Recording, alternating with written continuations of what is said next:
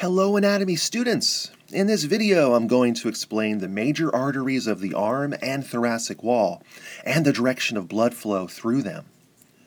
From the left ventricle, blood moves through the aortic valve, up the ascending aorta, and continues into the arch of the aorta. The brachiocephalic trunk is the first and largest branch off the arch, supplying the right side of the head and neck. That's the cephalic part of its name. And the upper arm. That's the brachio part of its name. We're going to be focusing on the branches that supply the arm. There is only one brachiocephalic trunk, which is why it's not given a right or left designation. It solves a plumbing problem in that it directs the blood up and over the superior vena cava. The trunk divides into the right common carotid artery, which leads up into the neck, and the right subclavian artery, which leads into the right shoulder and upper arm. The right subclavian continues as an extension of the brachiocephalic trunk. It doesn't actually branch off. It's the same vessel, it's just given a different name as it moves through a different body region. The word subclavian means that it's located under the clavicle, and it branches into several arteries at the base of the neck, which go on to supply the area of the right upper arm. The right subclavian branches into the right vertebral artery, which leads into the neck, and then continues on into the region of the axilla or armpit as the right axillary artery. This artery begins near the inferior border of the first rib and ends as it crosses below the teres major muscle. It branches into various smaller arteries in the axilla that supply muscles of the shoulder, scapula, thoracic wall, and humerus. The right axillary continues into the arm as the right brachial artery. It begins just below the teres major and ends near the elbow when it divides into the radial and ulnar arteries. It supplies muscles of the arm, humerus, and elbow joint. The brachial is a superficial artery that you can actually palpate along the medial side of your arm. As it moves down toward the elbow, it curves laterally across the elbow through a region called the cubital fossa. This anterior region is a common site for detecting pulse and measuring blood pressure. The brachial artery branches into the right radial artery and the right ulnar arteries. The right radial is a direct continuation of the brachial artery. It runs along the lateral side of the forearm, that's the radius side, and superficially into the wrist. It supplies the muscles of the posterior compartment of the forearm. Because the radial artery is so superficial at the wrist, it's often a common site to measure pulse, called radial pulse. At the wrist, the radial artery branches into the superficial and deep branches, which then form anastomoses, with branches from the ulnar artery. These branches go on to form the superficial and deep palmar arches of the hand. The right ulnar artery is the larger branch of the brachial artery, traveling along the medial side of the forearm, the ulna side, and then into the wrist. Like the brachial artery, the ulnar branches into superficial and deep branches that enter the hand, and then unite with branches of the radial artery to form the palmar arches of the hand.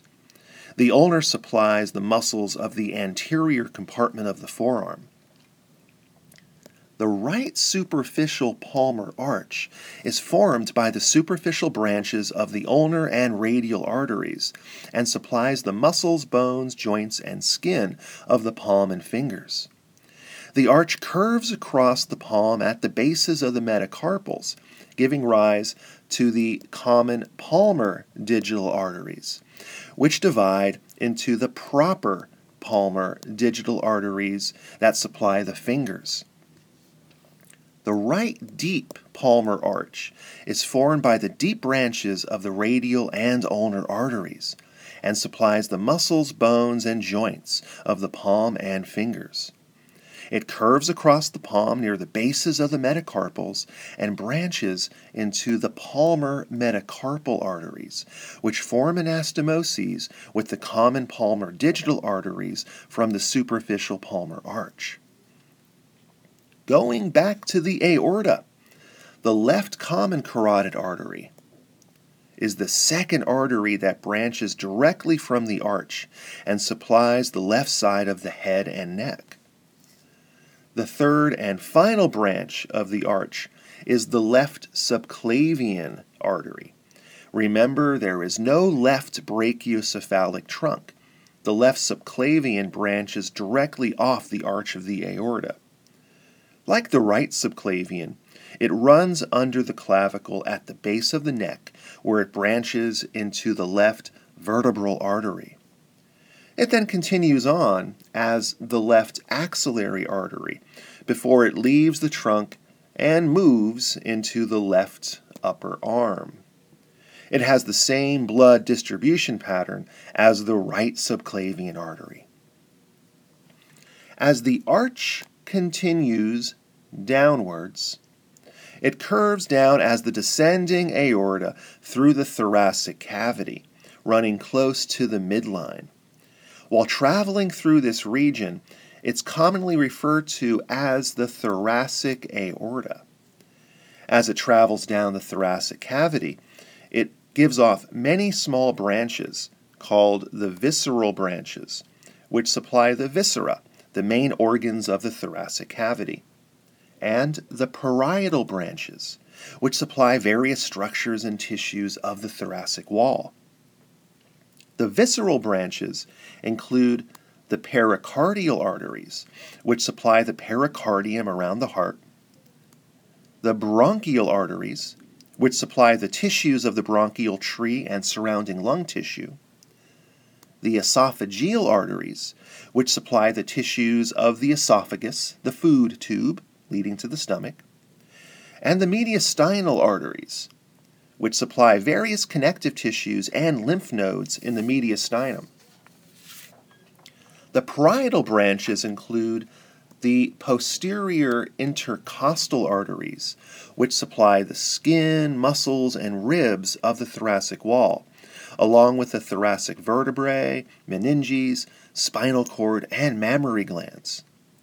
The intercostals consist of 9 pairs of arteries that branch off each side of the thoracic aorta and pass through the intercostal spaces between the ribs, which is what the word intercostal means. The parietal branches also include the subcostal arteries, which supply the skin, muscles, and ribs, along with the T12 vertebra, meninges, and spinal cord, and the superior phrenic arteries, which branch off the lower portion of the thoracic aorta to supply the upper diaphragm and pleural membrane covering the diaphragm.